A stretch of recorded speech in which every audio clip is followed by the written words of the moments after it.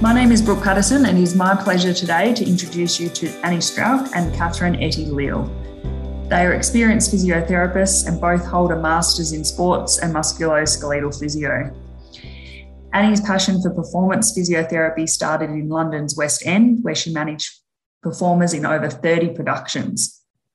After that, performance medicine was born to provide a safe haven for singers, dancers, and performers where they can receive tailored physiotherapy treatment.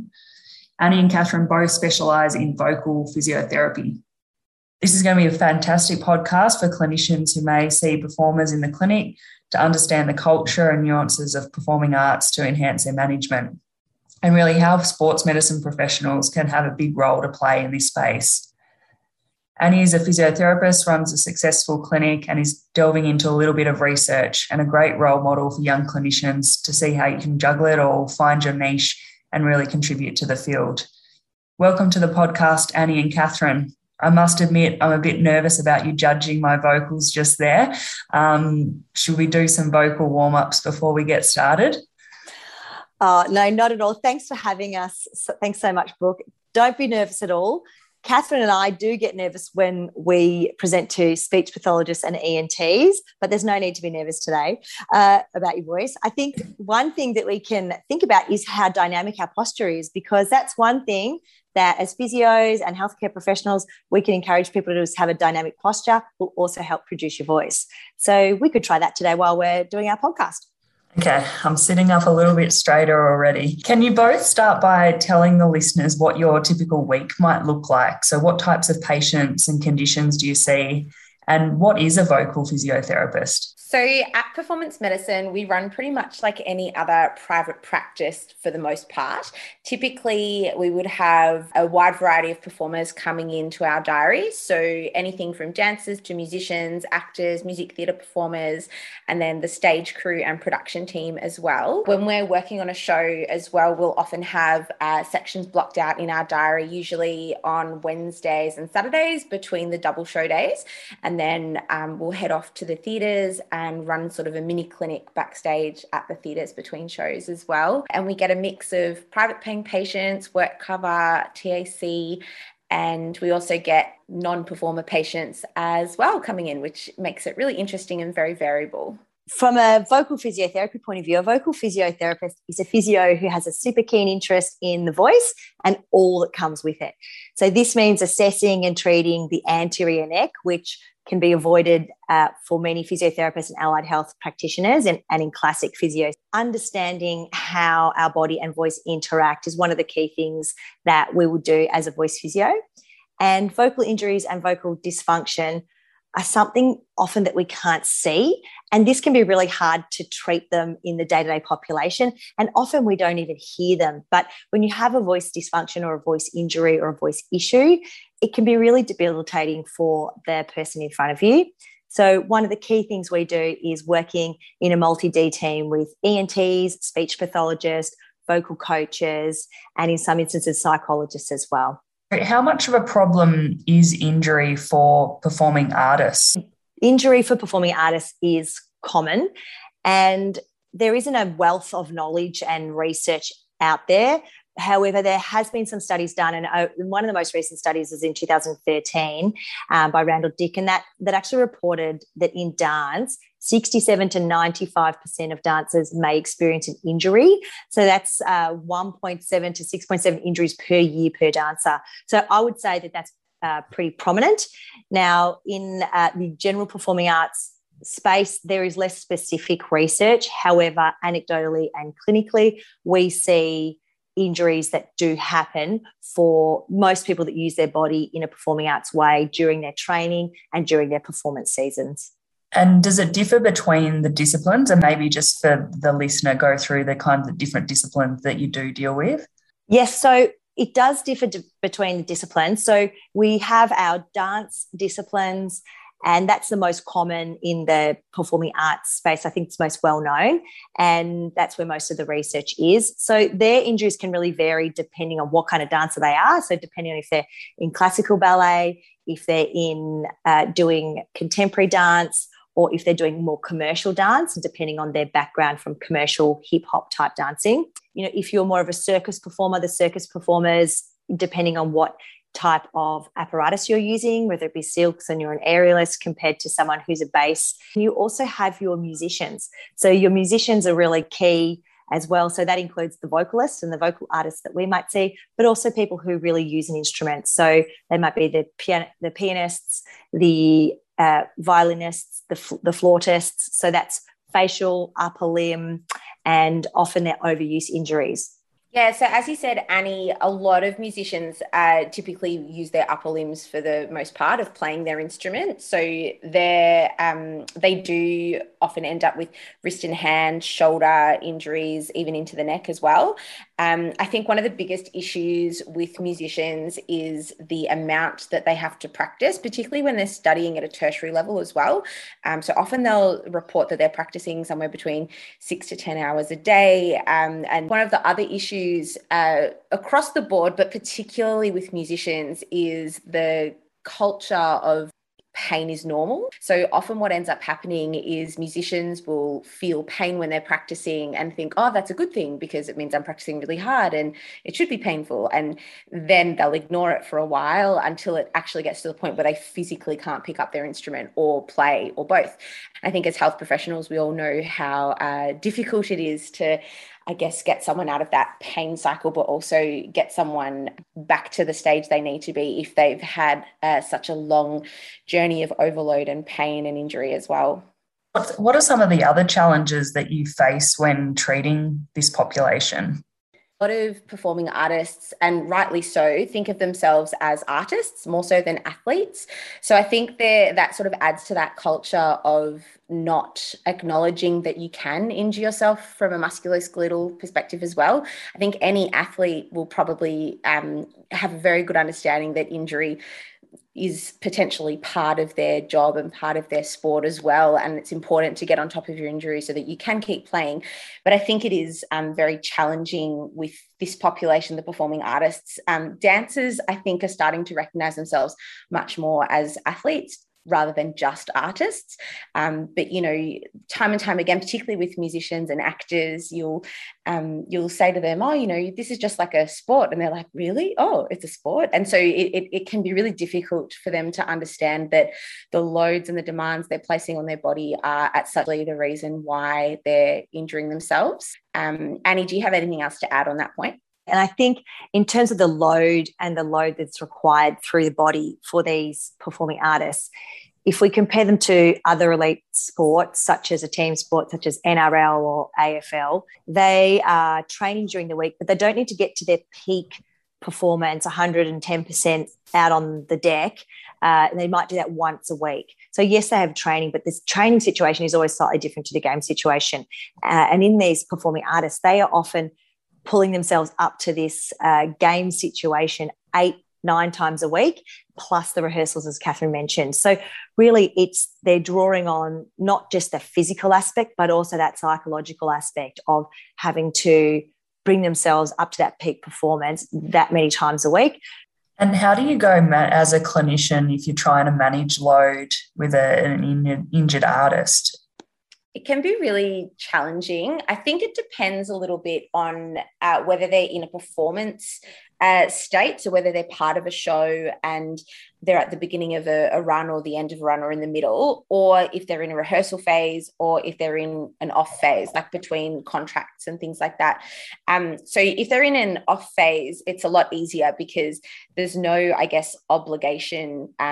This is going to sound really terrible to a performer, but there's no, I guess, urgency or obligation to continue practicing, for instance. So they can afford to have a couple of weeks off if they need it for rest and recovery.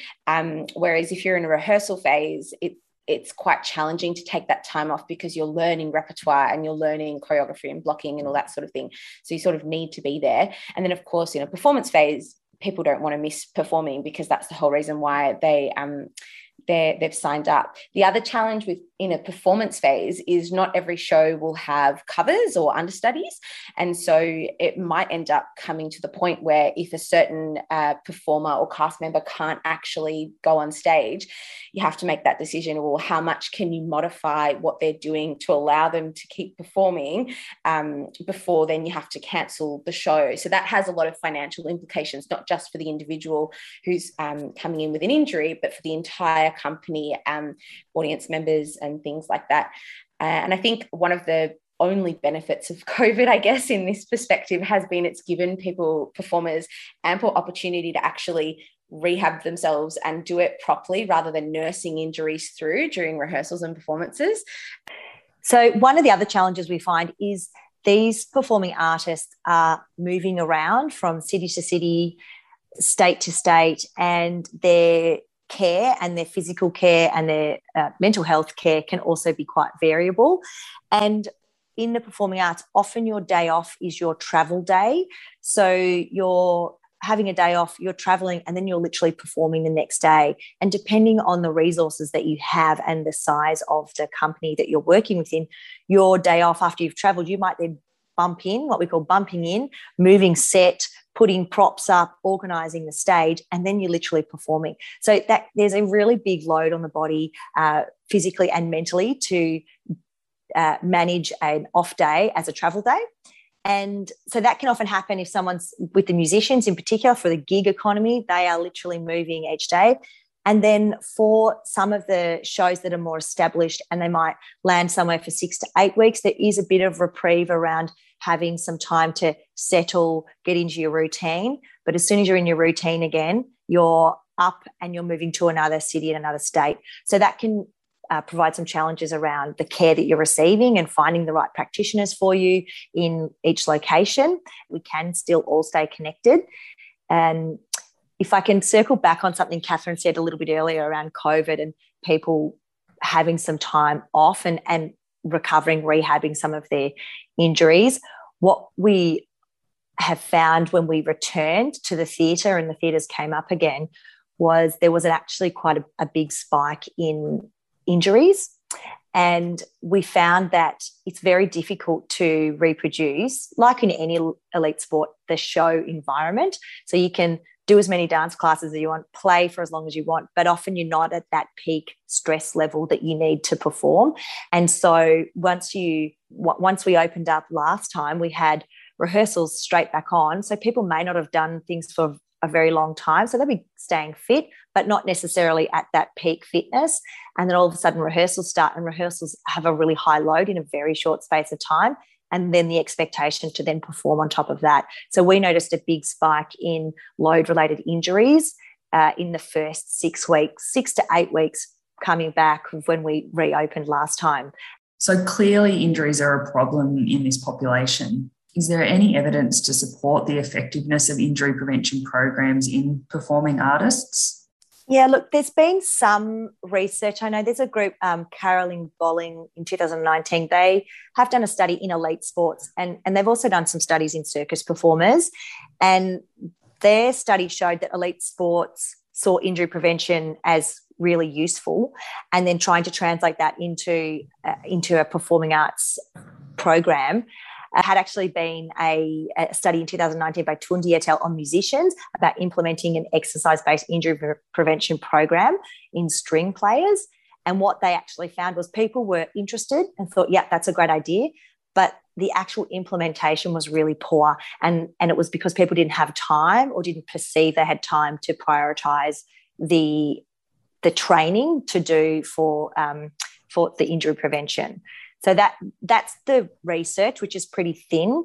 I think anecdotally, we find that the companies now are doing more baseline or profiling of bodies before they start rehearsals, and that's really great and amazing. But if we don't use the data for something that's useful, then and to provide a program, then that's where we're falling down a little bit in the industry. And often we will provide a program for people, but it's in the start of their rehearsal period. So when you're starting in your rehearsal period, you're not necessarily thinking about the injury prevention. And so what we found is the ability for people to prioritize it and complete the program that may have been set for them is not necessarily on their top priority. Just going to say that one of the other issues or potential barriers, I guess, in terms of formulating research to this. So obviously the implementation is a big challenge, but the other thing is every show, particularly in the music theatre and I guess acting world, it's completely different. So it's really hard to come up with some sort of pro forma, I guess, for what every individual needs or what every, I guess, cast or show needs for preventing injuries. So you might have some shows where, they're wearing really big wigs and headdresses and things, and you can probably guess that a lot of their injuries are going to be sort of upper limb and neck related. And then you might have another show that's really awkward footwear, so they might have a lot of foot and ankle injuries. And then you might have another show where the costumes weigh 30 kilos each, so maybe you'll have a lot of lower back-ish injuries. And then even within a cast, every role is very different when you look at leads versus ensemble members. Typically in some shows there are dance tracks, and then there are singing tracks, and there might be more acting tracks and physical tracks and things like that. So it can be really difficult to give, I guess, like a generic sort of program that the whole cast can do in their warm-up together. So it really does rely on the individual performer themselves going away and doing their own individual tailored exercise program. And I guess in terms of resourcing, it's not realistic that you can have every single performer in a cast going through a supervised provision of that. You really do rely on the individual doing it as part of their own warm-up. I'm assuming you have to be quite creative in the way that you might modify things or change their position if they might be doing something. Do you have any, I guess, real life examples of that? A lot of the things we have to think about when the show is up and running, if we need to modify things, it always needs to go through the creative team. So it's really like working with any other sport. You've got to speak with the coaches, the team managers, the performance optimization people. So we're speaking with the creative teams, the directors, the company managers, creating a solution that works for the show and also works for the performer. And so some examples of that might be taping. So if someone needs taping for their shoulder, can we actually tape their shoulder and it not be seen from, off, under their costume? So is there a way that we can do it in a creative way that allows them to perform and allows their costume to be the product that needs to be produced out on stage? And that's a real creative solution. One example is, we had someone with a finger injury and they were totally fine to perform, but their finger was it was pretty sore and we wanted to tape it together, but they have gloves in all of their scenes. And so it was like, right, well, if they can't put gloves on, in actual fact, they couldn't perform because the gloves was part of their costume. And so that person was like, well, do we actually have to just take that person off because we can't tape their finger and their finger actually needs to be taping, or do we need to create some other sort of splint? So we actually fashioned some crazy splint to go in the glove. So they had a huge finger, but they were able to fit into the glove. So they're the types of things that we're being creative around, making sure that people can be on and it respects the product. And when I'm talking about a product, often when people develop shows in the US or the UK and it comes to Australia, the producers will buy the show and buy the rights to the show. And sometimes there's not much leeway in changing what they've purchased. So they need to be true to what they've purchased for it to go on. And so you have your creatives from the international creatives approving all of the choreography, approving the show. Then once the show is set, that's what needs to be produced. So that's really in a music theatre land. I think if you're in more of a circus individualized situation, there is a lot more flexibility. If it's just one or two people in an act, you can change costumes around, you can change choreography because it's more flexible and it's more individual. However, if you're in a product like a team sport like music theatre, it's often a little bit more tricky. And I guess one of the other things to consider with that is the impact on the other performers as well. So, for instance, I remember a show once where everyone was doing, they all had to kick at the same time, at the same height. And I think one of the performers had a a hip impingement or something going on. So they couldn't get their leg above sort of 90 degrees hip flexion. And the option was everyone had to drop their leg height, or that performer had to go off as well, even though it seems such a simple modification. We'll just kick to 90 degrees instead of all the way up to your head.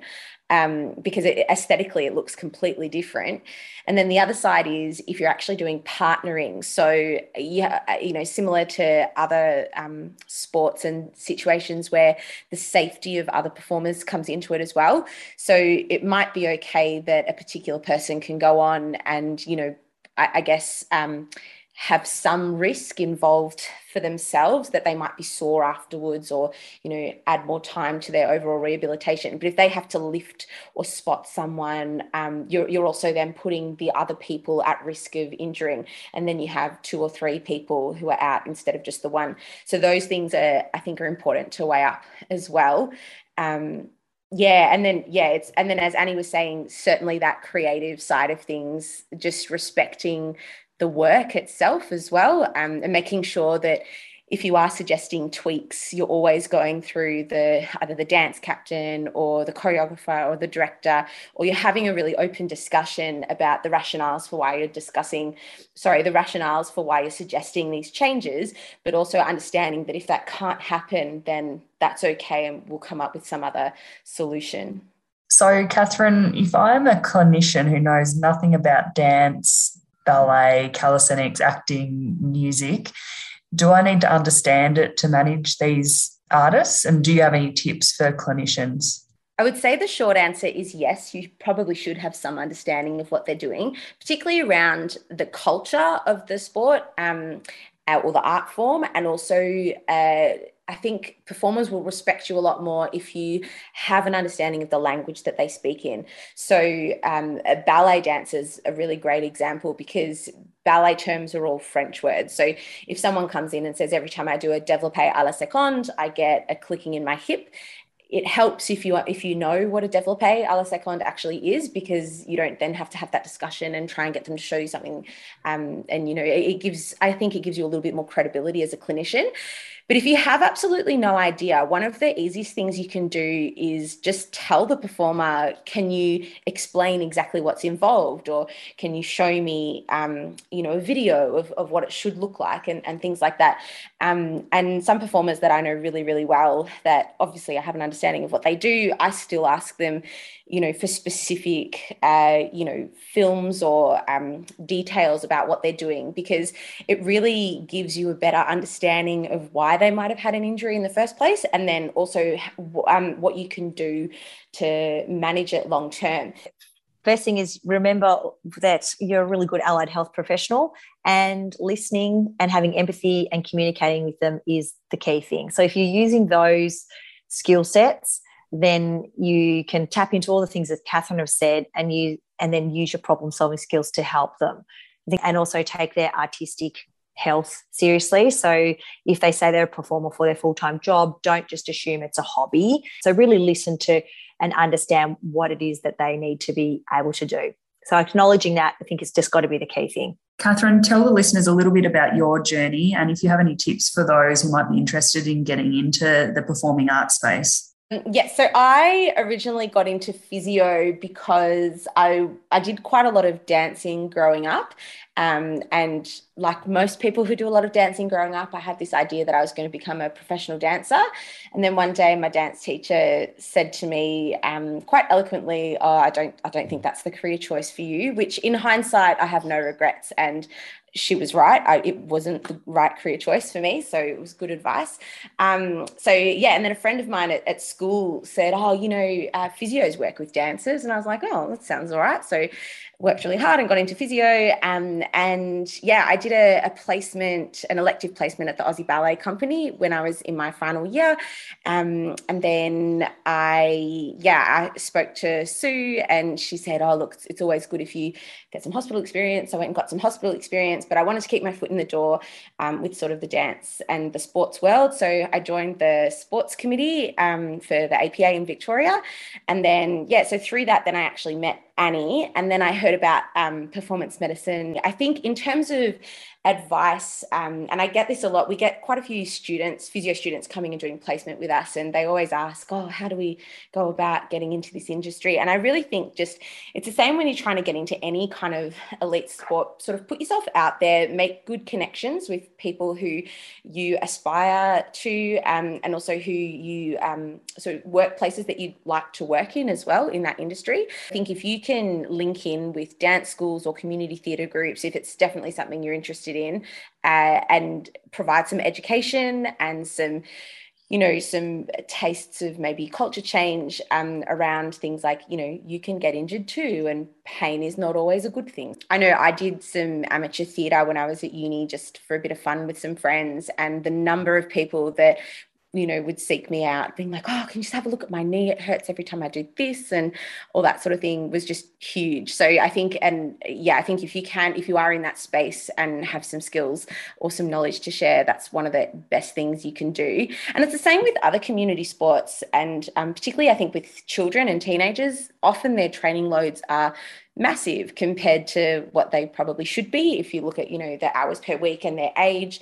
And I think in performing arts that tends to be even bigger, because if you're working to become a music theatre performer, you're training in acting and dance and then singing as well. And then you might be training, some acrobatics for other skills and all these other bits and pieces, plus your other sports that you're doing through school and stuff like that.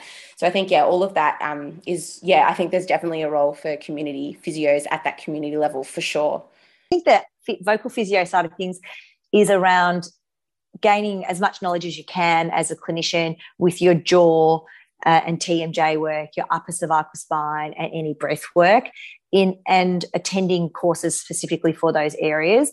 And from learning specifically about vocal physiotherapy, there aren't many courses available for actually studying it. There's a couple from the US, and then I've developed a course that runs through performance medicine for people to learn specifically about the vocal physiotherapy techniques and then how you would layer those into your treatment. And if you are interested in that area, understanding your TMJ, your upper cervical spine, and then layering on your vocal work on top of that, I think that's really key. And don't underestimate the importance of those three things working together. And if you are interested in vocal physiotherapy, also start listening to people's voices and just listening and what are people doing, look at people talking, not just listening to someone blindly. And I say blindly because you're not looking, but also not hearing. So really just start challenging yourself to seeing what you're actually hearing and what you're seeing when people are talking. And if people are interested, they can always reach out to us at Performance Medicine and we can point people in the right direction. Annie, tell us a little bit about the research you're doing and where you think the next big breakthroughs are. So, Brooke, we're conducting a retrospective cohort study looking at the musculoskeletal injury rates and prevalence in professional music theatre performers. We've been involved with many shows, and we actually have data from 18 shows that meet our criteria for the study, with on average about 30 performers. So our sample size is around 540 performers, and we're in the process of collating and analysing the data. And we're really excited to see what's going to come out, what patterns are going to come out of that data.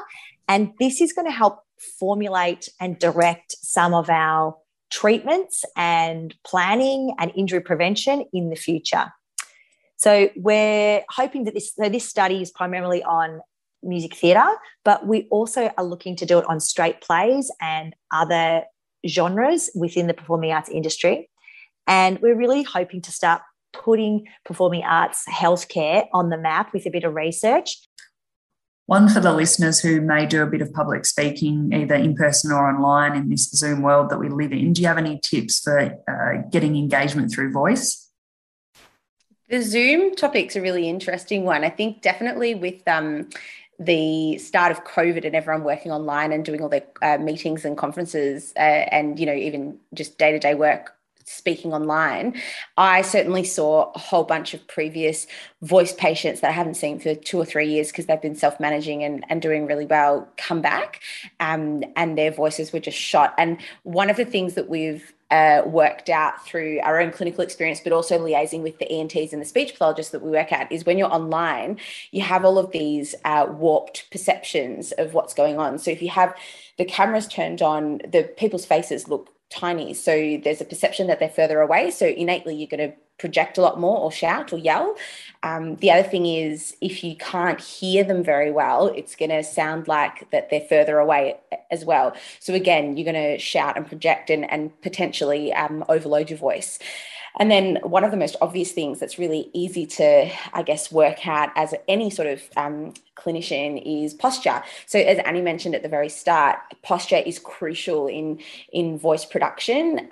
It enables you to have the optimal breath size, but then also, your larynx is in the middle of your neck. And if your neck is not in a great position, one of the most important things is posture and obvious things. So your larynx, where you create the sound, sits right in the middle of your neck. So if your computer or camera's not set up well, or your microphone's not in a good position, then you're going to be in a bit of an awkward posture from a head neck perspective, and that's automatically going to put more load through your voice. The other thing I'm going to jump in there with, this is a bit of left of field. I did a voice course for myself. Personally, we see lots of people, but it's very nice to do your own personal professional development as well. And one of my key takeaways, and this is from a guy called Vin Jiang, and he said that your face is the remote control for your voice. So when you're presenting, you've got your posture right, you've got your setup all right. Make sure that your facial expressions match how you want your voice to sound. And so if you want to sound bright and happy, put a smile on, even if you're just on the phone and no one can see you. So it's very hard to do a grumpy, horrible voice when you've got a smile on your face. So that's one way to actually think, right, how am I going to engage with my classroom, with my tutors, whoever it is you're engaging with? Get a smile on your face, even if they can't see you, because then your voice will sound smiley and friendly and warm, and people will want to engage with you that way. Thanks, Annie. My husband would definitely concur with the yelling at the computer. The common problem, definitely. One other tip I find really useful is to use your body as though you would be using it if you were speaking to someone in person, so face to face. So use your hands to engage, and use your hands and your body. If you move around a little bit and you're natural in your body and you're dynamic with your posture, then your voice is going to come out more naturally and it will sound more engaging as well. So if you're a hand speaker, I'm definitely a hand speaker.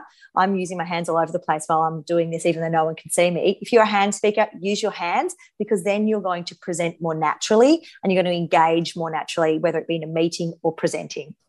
Annie, can you please leave the listeners with 3 key takeaways for clinicians who are treating performing artists? Absolutely. So my top 3 are: take them seriously, try to understand the requirements of load, and be creative. So to drill down on those a little bit, take them seriously. If a performer says, I need to put my leg behind my head, they do. They need to do that for the job. So understand that that's where they need to be, and you need to help them get there. You can't say, oh, don't worry about that, it's not important. It may actually be super important for them to do their job, to get their leg behind their head. So take them seriously. The second one, try to understand the requirements of their load. So remembering that they will be performing and rehearsing at a high load, and they may actually not be able to modify their load the way you might want to. So you'll need to be creative around what you can and can't do with them. So understanding what they need to do is key. Lastly, be creative. So that sort of goes into the one before, but be creative. So one of the reasons, we all become health professionals is to help people and problem solve. And so be creative about what you're doing. Think outside the box and work with that person so that you can bounce around some fun ideas to help them achieve what they need to achieve. Getting the leg behind the head, that's really key. And have some fun with it as well. So enjoy it and take joy in what you're doing with the person. It's been fantastic to chat to you both. If the listeners want to get in touch with Annie or Catherine, the details along with some fantastic resources are in the show notes. Thank you for listening to this BJSM podcast, and we hope you have a physically active day.